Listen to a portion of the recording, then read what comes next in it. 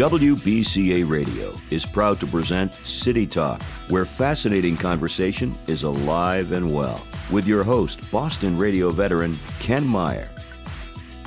Hello again, everybody. Welcome to another edition of City Talk, a rarity for me and something special. I am interviewing a college professor, a professor of history, which I have no problem admitting was one of my worst subjects in school. She is Erika Briesacher, and she is a teacher of German history at Worcester State College here in Massachusetts. And Erika, this is neat. I've never interviewed a college professor until today. Well, and I haven't gotten to be on community radio either. I've been on 2 podcasts, but none that go out live during a broadcast. So it's an exciting thing too. I always like to find out about people and what got them started. You are not from Massachusetts. You are from Wisconsin. Yes. And you are a sports fan. How did all that lead to teaching? And tell me what it was like growing up.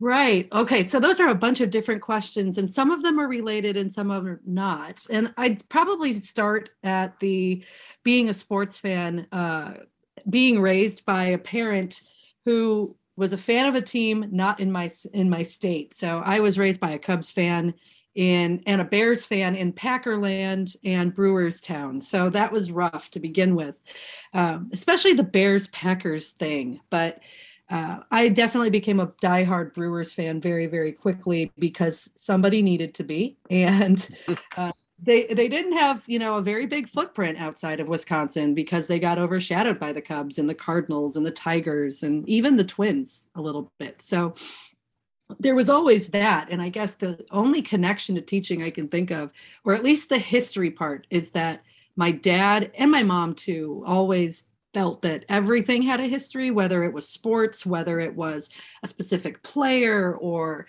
a place, someplace, county stadium's history and what was there before and how it got laid out with the town versus the rivalries of sports, and then, expanding that beyond what was happening at the time, various sports events were going. And I was just sort of surrounded all the time by history and by stories. And I think that probably led me to be interested. But I did resist the whole teaching thing for a very, very long time, more because I resisted being in school longer than I needed to be. And so when I graduated college, after realizing I needed to come up with a plan for after college about now during my senior year, I basically was excited I'd be out of college, I'd be out of school, never again. And that lasted for about 6 months. And then I was back in school again. So I couldn't really stay away, I guess, is really the story there. But you needed a major, didn't you, in college? Like when I went, I knew I wanted radio broadcasting. Right. And I majored in communications. Mm-hmm. So when you went to school, where did you go and what did you decide to major in to begin with? Well, I actually went to school, first of all, making the big mistake of going to my parents' alma mater, where my dad had been a stellar student and I was not one. But I went to school at Illinois Wesleyan University in Central Illinois in Bloomington, right down the road from Normal, Illinois, where Illinois State is. And I originally wanted to major in music with a performance piano degree and English because I really liked creative writing. And I really wanted to be a double major because I couldn't really make a decision one way or the other. I auditioned on piano. I also play other instruments, but, didn't really realize I could audition on more than one thing and got really nervous and managed to forget the song that I was playing. So I improvised, which apparently was a no-no in improvising one of the best known Chopin pieces ever. They didn't so much like that part, especially for performance. You don't want someone who's going to get up on stage and promptly forget the sheet music. Was it Chopin's Polonaise by any chance? No, it was the Nocturne in E flat, the one everybody knows that I then had to just sort of make up, which obviously didn't go very well. So ultimately I got in for English, but not for music. And I started out in English. That was going to be my primary major with an emphasis on creative writing. And then I took a class on as a gateway freshman course on the fall of European communism. And this is 1998, so it wasn't that long after the fall of European communism. But I really fell in love with political science. So I added that as a minor because I wouldn't have to take stats, which for people who don't love math, and for me who wasn't terribly good at math, that was a godsend. And then I discovered, oh, wait, I still really like history. So I'm going to add that as a major too. And the story of my college career was one of just adding lots of things, getting involved in learning different histories that I found really fascinating, as well as taking different literature courses. For a while, I, for whatever reason, focused on Russian literature and took a bunch of Russian lit classes, and then a bunch of political science, especially constitutional law. So I was all over the place. For 6 whole weeks, I was also a minor of anthropology, and then discovered I would have had to graduate late. So there went the anthropology. But by the time I got done, it was just being really interested in all the different interconnections and finding that my history degree really became the one that I got immersed in and started to really love more than the English, which surprised me. And I just sort of excelled and did better in those classes. And those were the one, as we were talking about earlier, those were the ones I made it to. For all possible students, out there, some of your professors weren't great at going to class either. Were you like me? When I was in college, I was very close to Fenway Park.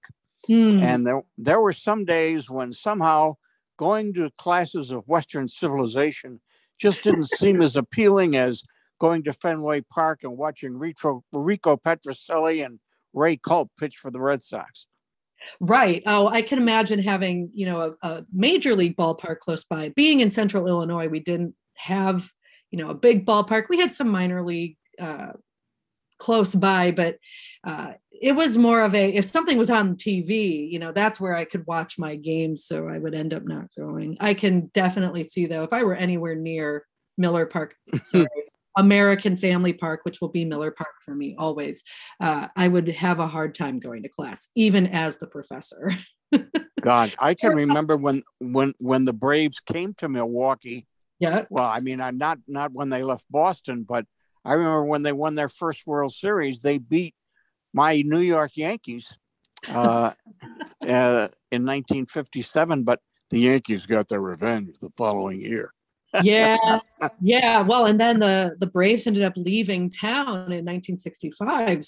So, Milwaukee was without a team for a while. And every time the Atlanta Braves come back now, which is what made this year's playoffs so rough for me as a Brewers fan.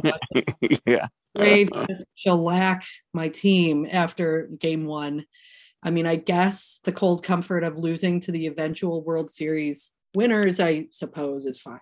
But all right, how did all this lead to what happened that got you a job in teaching? And did you start out teaching in Wisconsin before you came to Massachusetts? And well, let's get to the core of the matter and take your time in developing it.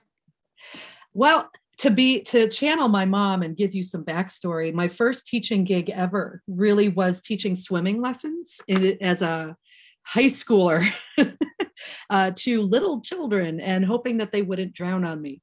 And so, being able to keep, 7 or 8 5-year-olds above water is definitely something. And then as they get older, they don't listen better. I learned, especially when they're in a swimming pool. But I did learn how to sort of navigate breaking down a lesson and teaching that way at that time. And so that actually kind of funded me getting through undergrad. In college. I taught swimming lessons at the YMCA in Bloomington, and then teaching swimming lessons and lifeguarding when I was in graduate school at Southern Illinois. So I guess I did get my teaching started in Wisconsin, but I really actually got in the classroom for the first time when I went into graduate school in Southern Illinois. And we were on the Illinois side of St. Louis. So that was where I did have to deal with, Busch Stadium being close by and my team showing up periodically to play against the Cardinals, being married to a Cardinals fan, which has been a difficulty that I have endured over time. But It's really there that I got into the classroom, and it was almost by accident. I didn't quite know what to do with myself after graduating undergrad. I was working retail and had just gotten married, and we had our oldest son, and I was lifeguarding and kind of decided I needed to do something. So I went back to school originally to get a teaching degree for teaching high school. But very quickly I discovered I don't have a patience for bureaucracy, which is ironic that I'm in academia now. But there were so many changes to the answers I needed to sign up for class or to just register to begin with that were like unwritten, and I had no idea, and it was going to drag everything out. So I said, forget this. And I walked up to the history department at Southern Illinois University, Edwardsville, up to the chair's office and said, hi, I'd like a master in history, please. And she kind of stared at me, because that's not how one does that. It usually takes a lot longer with applications months in advance, which I hadn't been aware of because I wasn't paying attention.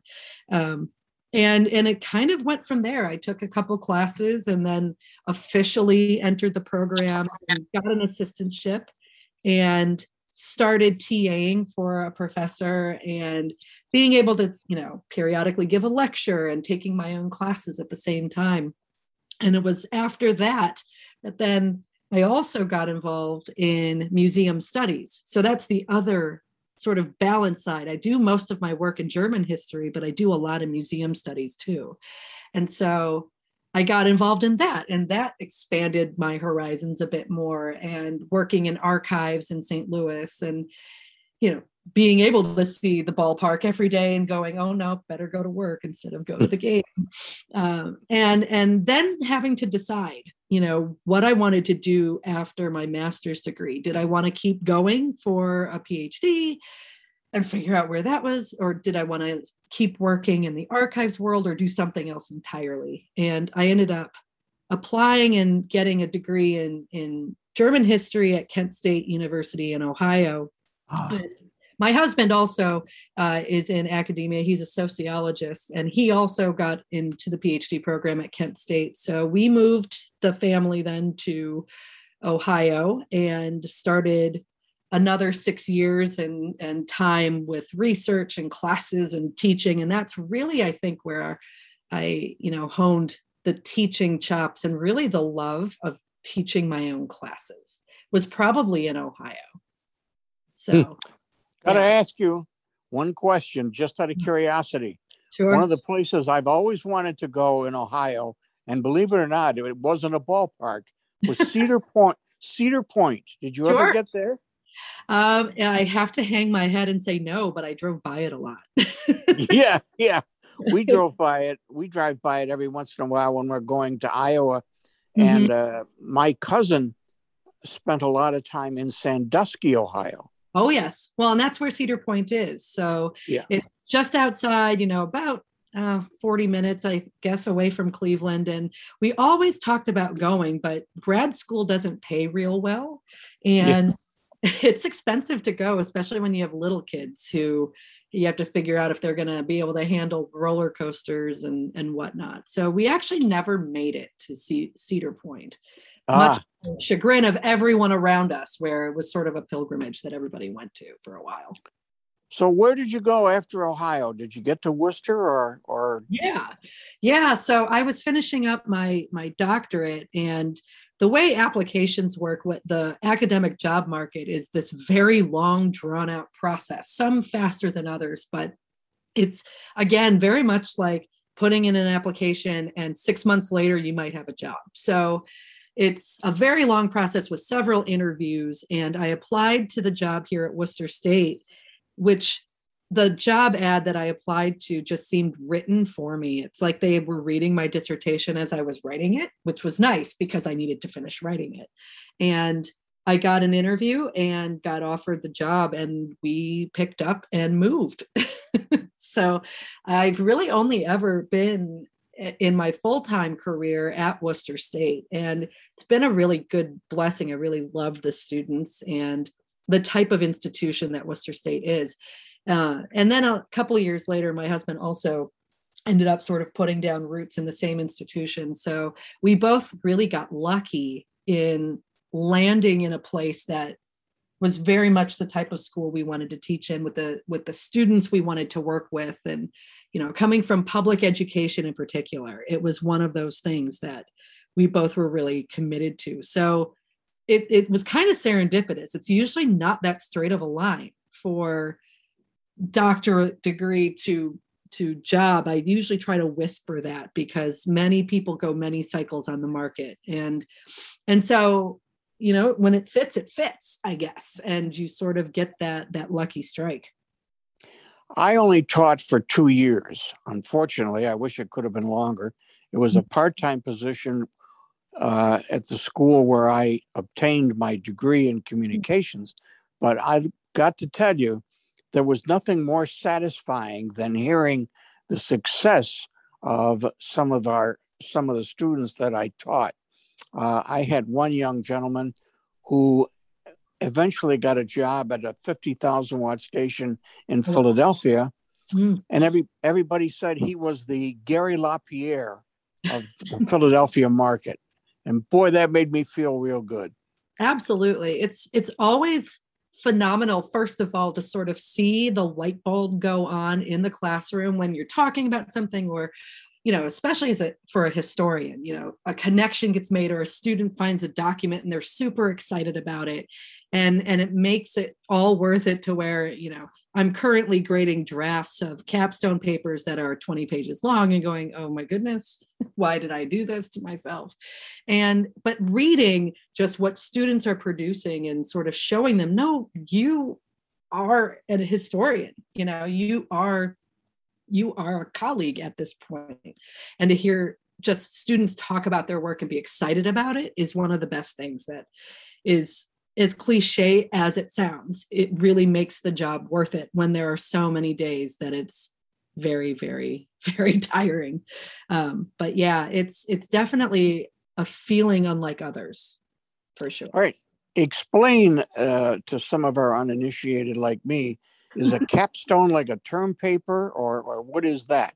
It's a final class. So most of the students who take a capstone, and it's kind of become a common practice, I think, across many universities, is your second to last or your last semester in college is finishing up or capping off everything you've learned in your major and then showing it off. And for historians, as you've kind of indicated, as exciting as it is, that means a long paper most of the time. And we get to do things like present our work and, make posters and sort of tell and communicate the stories that our students have been working on. But the big crux of it for us is just that final paper where they get to show off everything they've learned over the last 4 or 5 or 6 years. And it's definitely intense. I think right now my students are, at least the ones who are not openly cursing my name, are definitely silently doing it. No, they're gonna love you. You should plug this broadcast when you. I should tell them that they got a shout out. So congrats, Yeah. History 460. You're making the big time. You're on the radio now. So, how long have you been at Worcester State? This is my 9th year, and it's kind of wild Wow. to think that it's been that long. Yeah, we moved to Massachusetts in the summer of 2012, and lived in Worcester for a year. And now we live in a town outside of Worcester in Auburn, and it's the longest we've lived in a state since we've gotten married in 2002. So it's kind of funny that we've been here that long. It doesn't seem like it. It still feels like I'm the new kid on the block sometimes. Is teaching easier now with the internet and computers than it was when you first started? In some ways, yes. I mean, I think particularly as we've seen with the pandemic, I can't even imagine what we would have done had we not been able to transition to Zoom or something like that. All these different programs where we can connect and kind of keep things going as much as possible. I mean, it's not the same for sure. In other ways, I think it's harder though, in that, we are on call a lot. Students, I remember email was just really getting started when I was in college, and it was still weird to me to send an email to my professor. And I still had in my head there are very specific hours within which you email a professor, you go see them in office hours. Now it's the 24/7 problem, right? Where students can email you at 3 a.m. or some other time when they're working, maybe, but it is sort of managing time, I think, is harder. It's better for communication, for sure. And it's definitely better for research. I mean, being able to do homework where you don't have to be in the library at 2 a.m. You could, sign on to a website. That definitely helps, I think. So there are definite pluses. There are definite minuses. Some things are harder. I think some expectations go up. But yeah, it's one of those mixed bag things, I think. Talk about going virtual. You've had to do that, I would assume, Yes. since the pandemic started.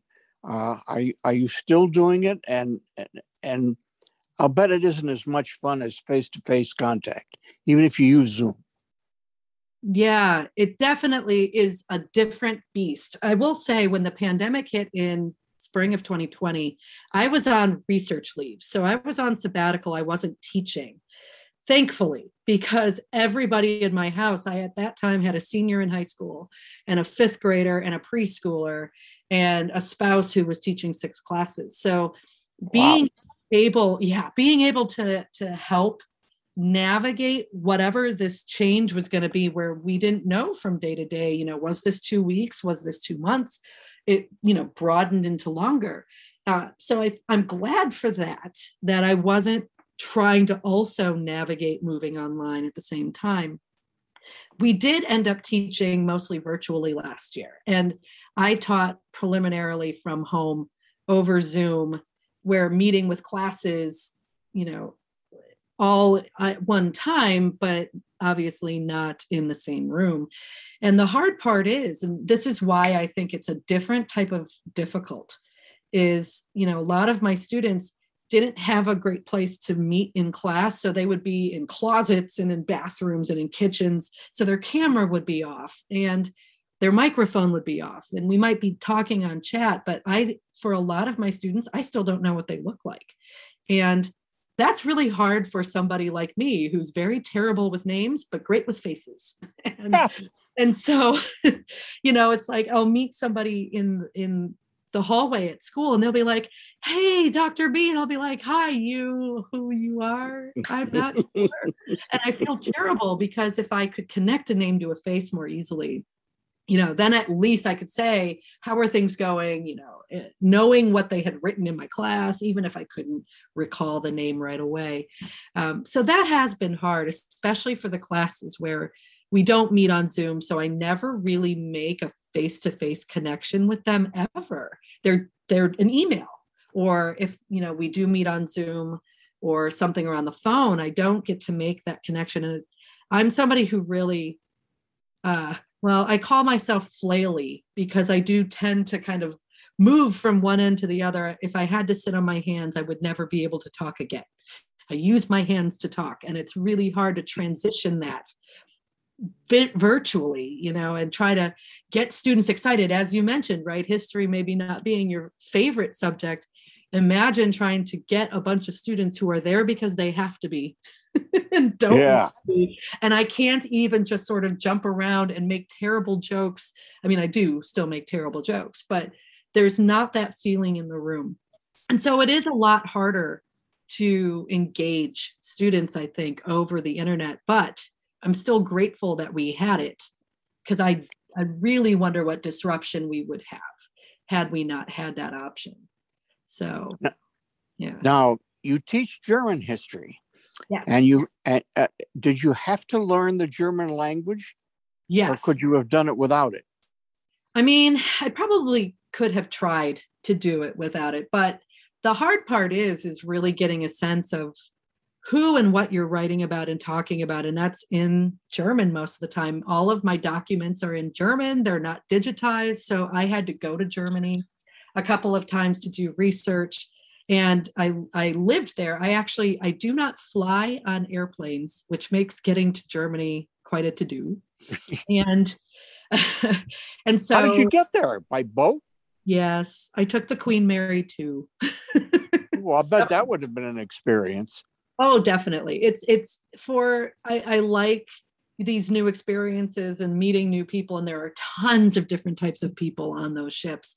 And for me, when I did my first trip in 2010, it was point A to point B for me until I got to the waiting room to get on the ship and realized, oh no, this is vacation for people. Like they come here, they fly to the boat, take the boat, and then fly home. Like this is what people do. So while for me, it started out just being, a way to get there and not leave the surface of the planet, it was really interesting to kind of meet all these different people. My sister traveled with me the first time. The second time I went in 2015, my mom traveled with me. And it's definitely interesting to live in the place where you're doing research. Each time I went for 3 months because I didn't know when I'd get to go back. So I would be there for an extended period of time, most of the time with people who did not speak German. So I was the only conduit, and I read German better than I speak it. But by the time we left, I was pretty comfortable and almost weirded out by hearing English spoken around me, which is something I missed. It must have been interesting, though. I'm curious to hear about more of your experiences over there. I mean, I've been on 2 cruises with my wife, and I love them. I think it's great because you meet people from all over the country. Oh, yeah, absolutely. And especially for something like the Queen Mary 2, which is this destination with a long history, talking about history again, getting on a transatlantic sea liner that talks a lot about the history of Cunard and saving the Titanic survivors, and then telling us we're going over the Titanic, which was a bit unnerving, and talking a little bit about just why people are on the ship, whether it was people on their anniversary trip, people from Europe, people from Canada, people from the United States, from South Africa, from Latin America, from Eastern Europe, all the way to a whole group of Amish travelers, because they don't take airplanes. So they were taking the ship and, sitting on the deck and reading. And it was just very interesting, the different people and the reasons for being there. And I really, really enjoyed it, although it was completely unexpected, because I always envisioned that I would just find a way to knock myself out and get on an airplane. Luckily, I haven't had to do that. And I have a very understanding spouse who's willing to wrangle the children for 3 months while I'm away doing research. So yeah, it's been a lot of fun. The place that I do most of my research is a town called Lübeck, which is up in the northwest corner of Germany, not far from Denmark, very close to Hamburg. And so it's kind of an area that not a lot of researchers go to, or at least that not a lot of people are aware of for whatever reason. But it's kind of my German home away from home. So whenever I go, I stay in the same apartment building and, shop at the same Aldi and hang out in the archives and get yelled at by the reading room attendant. So it's a lot of fun. It's definitely, it's been 6 years since I've been. It'll probably be another couple before I can go again, but I really enjoy being there. It's just a totally different pace, and you meet so many different people. Now, did you learn German in Germany? No, I learned German actually in my master's program at SIU Edwardsville. And it was funny because growing up in Wisconsin, I love to call it, just north of Milwaukee, Little Germany. I mean, my choices for foreign language in high school were Spanish or German. And to my great grandmother's chagrin, I took Spanish. And I remember her telling me, shaking her finger and saying, "You're going to regret this." And I was like, why?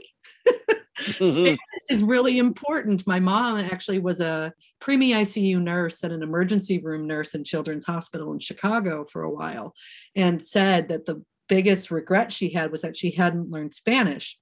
And so she really pushed us to learn Spanish. And wouldn't you know, great grandma Sabatke was right. I needed to learn German for my career.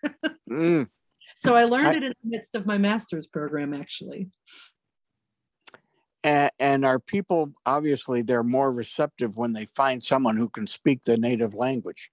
Yes. Yeah. Well, and it's funny though, because the expectation, apparently I look enough like a local that people will come up and start speaking very quick German to me. And I usually am, at least at the beginning, nervous about it, especially speaking to native speakers, because I know my grammar is not the greatest.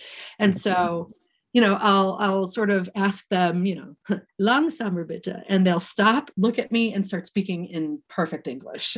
And most of the time, it's like, no, please, I need to get this back in my ear. But yeah, it's really funny. The expectation in my field is that if you're going to do German history, and I think this is for most historians of a region not English speaking, is that you speak the language there. And many of my colleagues speak multiple languages and read multiple languages. I am unfortunately not one of those. I have enough Spanish to be dangerous, and I, read German. I would love to be able to pick up French and a couple others in all my spare time. But there are definitely people, in order to get into the sources and really get a sense without the filter of a translator, the goal is you read all your own stuff. So it's kind of an expectation of the field that people don't expect. And it certainly surprised me, even having gravitated toward European history in college, that when I got to graduate school, the expectation was, no, you have to read the language you're researching.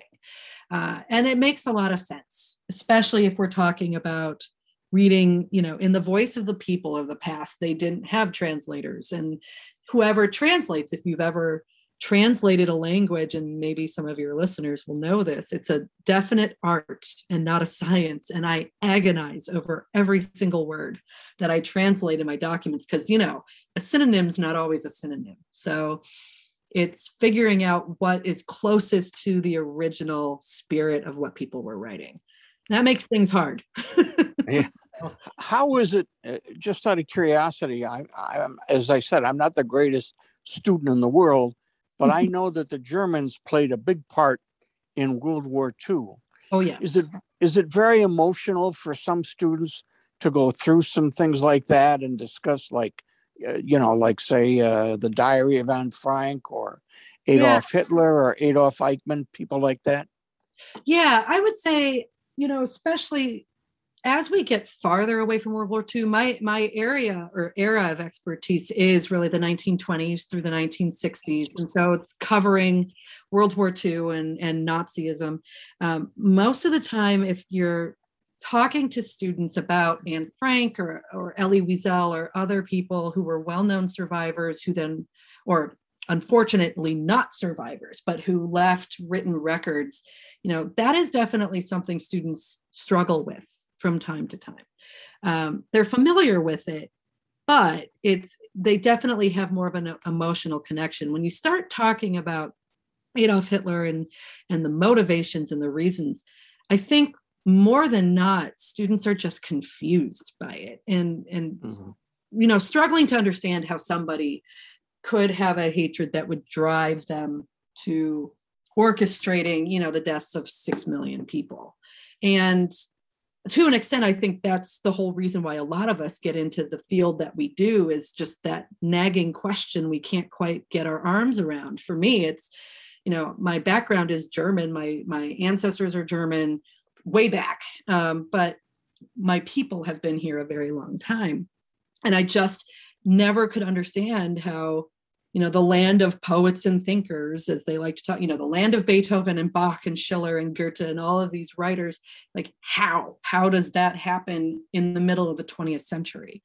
And so students, I think, are starting to put a distance between themselves and that, because it was a long time ago. The grandparents and great grandparents that lived during that time are quickly no longer with us. And so maybe the connection they have, I've noticed, at least with more recent students, is the more emotion they have is with the Vietnam War and that era, because that's their grandparents now. Yeah. And so which is my parents' generation, and just sort of navigating the questions they have, and what is okay to be emotional about. And I tell them often, one of the hardest chapters of I'm working on a book, finishing up a book. One of the hardest chapters was the war era in Lubeck, and just this town that I've grown to love, and just how horribly they betrayed their Jewish civilians, and being upset by that. And that's what a lot of, I think, historians and scholars, the people who are connected to the stories they want to tell, have a hard time figuring out how to tell the stories. And that helps then reveal, when they go on into the world, the stories, their own stories that they want to tell, what is hard for them and what isn't, what is easy to tell in terms of your background, but what's a little less easy to tell, and why, and what that means about the human experience, generally speaking. Yeah, I know what you mean as far as different eras are concerned. My dad was in World War II. And I remember when I was in high school, our senior class did the play, The Diary of Anne Frank. And it was very moving, but also very disturbing. And I never quite forgot it when I saw it. I remember, I remember in school, I was probably in 5th or 6th grade, and I read the story Number the Stars by Lois Lowry, which was about a girl in Denmark and her Jewish friend. And it told the story of how Denmark largely smuggled most of its Jews out of Denmark to Sweden, which is a totally true story. They did. And that stuck with me, and just the fact that the protagonist of the story was my age at the time. And to go, oh, okay, so this isn't just faceless people marching around in uniforms. These are like 12-year-old girls. And some of those stories just kind of stick with you and then show back up in new and different ways. When I was on my way back, working my way back in 2015 to get back home, my mom and I actually went to Normandy, to Omaha Beach, because my great uncle was in the second wave at D-Day, which I didn't find out until right before I went to do research the first time. He never talked about it. It was something that my grandmother kind of looked at me like, of course this happened, didn't you know? And we were like, no, because nobody talks to Uncle Orv about the war.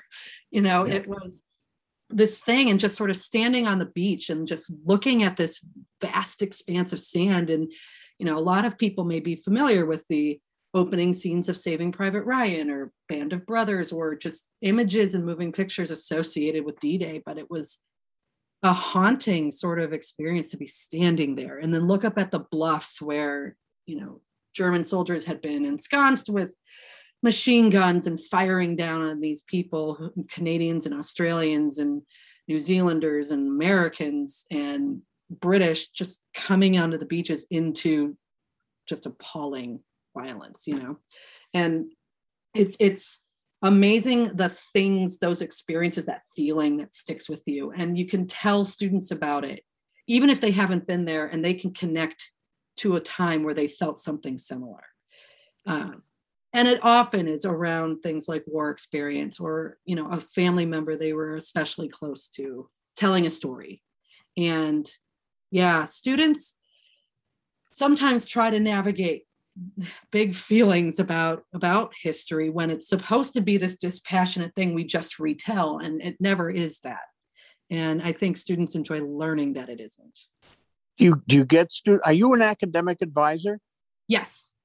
So yes. Do you get students that come to you during this process and say, look, Ms. Briesacher, I don't really know, or I don't think I can handle this? You have to talk them into it? No, I mean, I think one of the big things, especially as an advisor, and figuring out what students need and want out of their education. Obviously, as a historian, I'm always like, you'd be surprised what you'll find in history that connects to you, even if you think you hate it. Trust me, I promise. And they're like, oh, the old, you just need a good teacher. I was like, no, you just need a good topic. The topic you like. That's the thing that'll grab you. If you put me in an American history class, sorry to all my Americanist friends, it is not as interesting to me. You get me in a Europe class, I'm all over it. And I don't know why the difference. It's something I can't explain. So trying to find what students are interested in or what they think they're interested in, and then saying, well, you really find this piece interesting, but there's so much more than just talking about tanks, I promise. Or even look, this topic may be, this one topic in this class may be hard to navigate, but there's so much more than just that one topic that you can focus on. That being said, we do lose students who just say, this is not my cup of tea and I need to leave for the day. And you have that. And it usually connects to something going on or it bringing some experience up that either they haven't shared or that they haven't wrestled with yet, or, any number of reasons. Because of the internet and email and access to different things 24 hours a day, 7 days a week, do you find that students now are smarter than they were in 2002? Yes. Also overwhelmed more, I think. I mean, so I graduated from college in 2002. And, it's not that we didn't have the internet. We did. We also had, digital databases, but it was not the just vast landscape of digital information that you have now. Being able to navigate just the sheer amount of stuff at their fingertips in their phones, right? And I didn't have a cell phone in college. And when I finally got one the year after, it was the Nokia brick that was not a smartphone. The prospect of, I remember I didn't have a laptop. I would go to the library and write things down longhand, come back and work on my desktop computer. And when I told students that, they're like, I just do it on my phone and take a picture. And it's just such a different world. But even in that, it's still figuring out how to look at a piece of information and go, okay, is this nonsense? Where's this coming from? Who's trying to convince me of something? What is going on? Who's the audience? Who's the author? And figuring out all of that. And that hasn't changed. And learning how to do that hasn't changed, but the medium that we have to go through has. All right. I was lucky enough to be a success in the field that I chose as a vocation, that of broadcasting. And luckily, I was elected to the Mass Broadcasters Hall of Fame in 2011, and I've had thrills in my life that I'll never forget. Right. What about you as far as success stories with students? I know one is my stepson, David Novak. Yeah. Who loves history and is working at Sturbridge Village. Mm-hmm. Do you have other success stories like that with some of your students? Absolutely. And it's interesting that they kind of, they go off and do all different things. Some of them are history oriented, like David, or another student of mine who ended up working at the Dr. Seuss Museum in Springfield. Others are in academia or in graduate programs and are working their way through that. Some are not even in the field at all. I have one student, and actually it's probably pretty bad that I don't know where he's at right now. He had started getting a job with the Philadelphia 76ers in the front office. And so he was a communications major as well. I kept trying to get him as a history minor, and he kept taking my classes, but resisted going all the way. So Ryan Capistran, I should have gotten him at some point, but it's always great to see students who find their niche wherever it is, especially when it's a surprise. And then they come back and they go, hey, that thing you said, you weren't totally wrong about. And that's usually the highest praise of, you're not totally wrong. So how long is your day? When does your day start? How many classes do you have? Do you have just one class all day long and reserve other hours for meetings with students? Tell me about stuff like that. Yeah, it really varies. And so one good thing is my year is never the same. From semester to semester, I live in 15-week chunks, which is both a blessing and a curse. But my days really change. I typically teach 4 to 5 classes a semester. And because I am who I am, I cannot, and I don't do well teaching 2 sections of the same course. So I'm currently teaching World History 2, 1500 to the present. I'm teaching a course on, oh no, now I can't remember what I'm teaching. Nationalism, sorry. A class on nationalism, that's a political science and history class. I'm teaching the capstone course on the end of the Cold War. And I am teaching a class on European intellectual history. So like philosophy and the history of thought and how that has changed over time. It's always fun. My day can vary. Some days start really early. Tomorrow's my early day. I'll be on campus by about 8.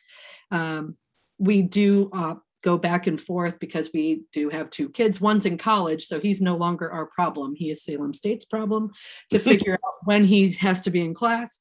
But my other 2, one's in 1st grade and one's in 7th grade. It's balancing dropping the kids off and then going and taking care of classes and then office hours and meeting with students and always committee meetings, as I'm sure you have had as well. Meetings upon meetings upon meetings fills the time. Yep. Oh, yes. So, go ahead. So some of them, I mean, there have been semesters, and next semester will be one where I one day a week tend to have a 12-hour day, but other days, I'm, on campus 5 or 6 hours. That doesn't count the grading time, but it really does vary just what's going on. And that variety is really nice because day to day, I need something to change or I don't know what day it is. Does your family, do your kids ever come to you with and want to take advantage of the fact that you're a teacher and know something about such and such a problem and need help in it? They come to my husband for that. He is a statistician and a sociologist, and so he does the math things. They tend to make a wide circle around me because if they ask me a question about grammar, I'm going to make them fix it. And they really don't want mom's lectures. Apparently, I tell stories about history that they are really not interested in. But it's they will. I mean, it's just sort of part of their lives and always has been. As my oldest one has gotten older, he'll periodically just say, "What do you think about this? Am I on the right track here?" He really, like I said, does not love the grammar corrections, which is why he doesn't really text me anymore because I correct his grammar in text. Can't help myself. But yeah, I mean, they ask, but most of the time they're trying to figure out what their own thing is. And hopefully they don't feel pressure to do, something like me and their dad. Our oldest is a double major in political science and sociology. So that one didn't fall too far from the tree, but who knows what the other 2 will do and where they'll end up going. Even the older one, figuring out what exactly is the thing that will drive him. And so we're really cognizant and careful to try to not go, I know something about this. Maybe you should ask me, because that's the fastest way to make them run the other direction. One of the things I enjoy about a profession like yours and a profession like mine in broadcasting, unlike a ball player who has to retire at a certain age because he just doesn't have it anymore, these are professions you never grow old in. Absolutely. I agree. It's interesting too. I joke. I mean, I started at Worcester State when I was 32 and I was one of the younger ones on campus. And now I'm not, I'm in the middle, but I'm starting to get gray hair. And in my profession, I joke that brings me street cred, especially for a historian. The more wrinkles and gray hair you have, the more you've seen and the more people believe you. But at the same time, it's, things change a lot, and being around different people, around my colleagues who all have different specialties and, different majors, and I always get an opportunity to learn something different. It's like tons and tons of things for me to just sit back and listen to. And students, I find too, bring in things I could never anticipate, which on one hand is a little unnerving sometimes. You never know what that one question will be that'll just throw you off your game. But on the other hand, when they do that, it's always good to kind of sit back and go, okay, all right, so I will get back to you on that. It's something new. And that is the nice thing. You can never know everything. So it's always nice to try. Just out of curiosity, does your family get the benefit of German cooking? They would if they'd eat it. I try to. I've made spätzle and all the verse that you can, but it usually just leads to terrible puns and jokes. I keep trying to get them to try new things. Jägerwurst and Jäger schnitzel with egg on it, and they kind of stare at me and say no. but it's when I'm back home, or they definitely know a good brat when they see one, and I convince them that sauerkraut's delicious, but that just means there's more for me. Well, I have thoroughly enjoyed this. Like I said, I've never interviewed a college professor before until now. Yeah, and that's great. I can't think of a better place to start.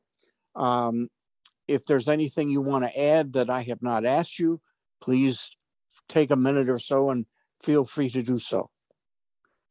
No, I think we covered a lot. I mean, it's been kind of nice to just sit back and go, how did I end up here? Sometimes it's almost like I've been in it forever, but not.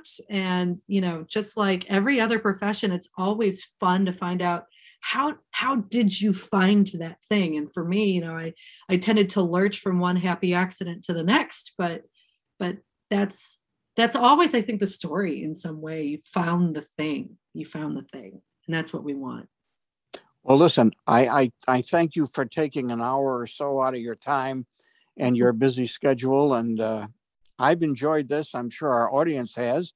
And maybe we'll have you back sometime. That would be great. And thank you. And good night, everybody. That will do it for this edition of City Talk. Thanks for listening to another great conversation with Ken Meyer and friends. You can contact Ken by email. The address is kjmeyer7@gmail.com. That's kjmeyer7@gmail.com. Tune in next time for more conversation with Ken Meyer on City Talk.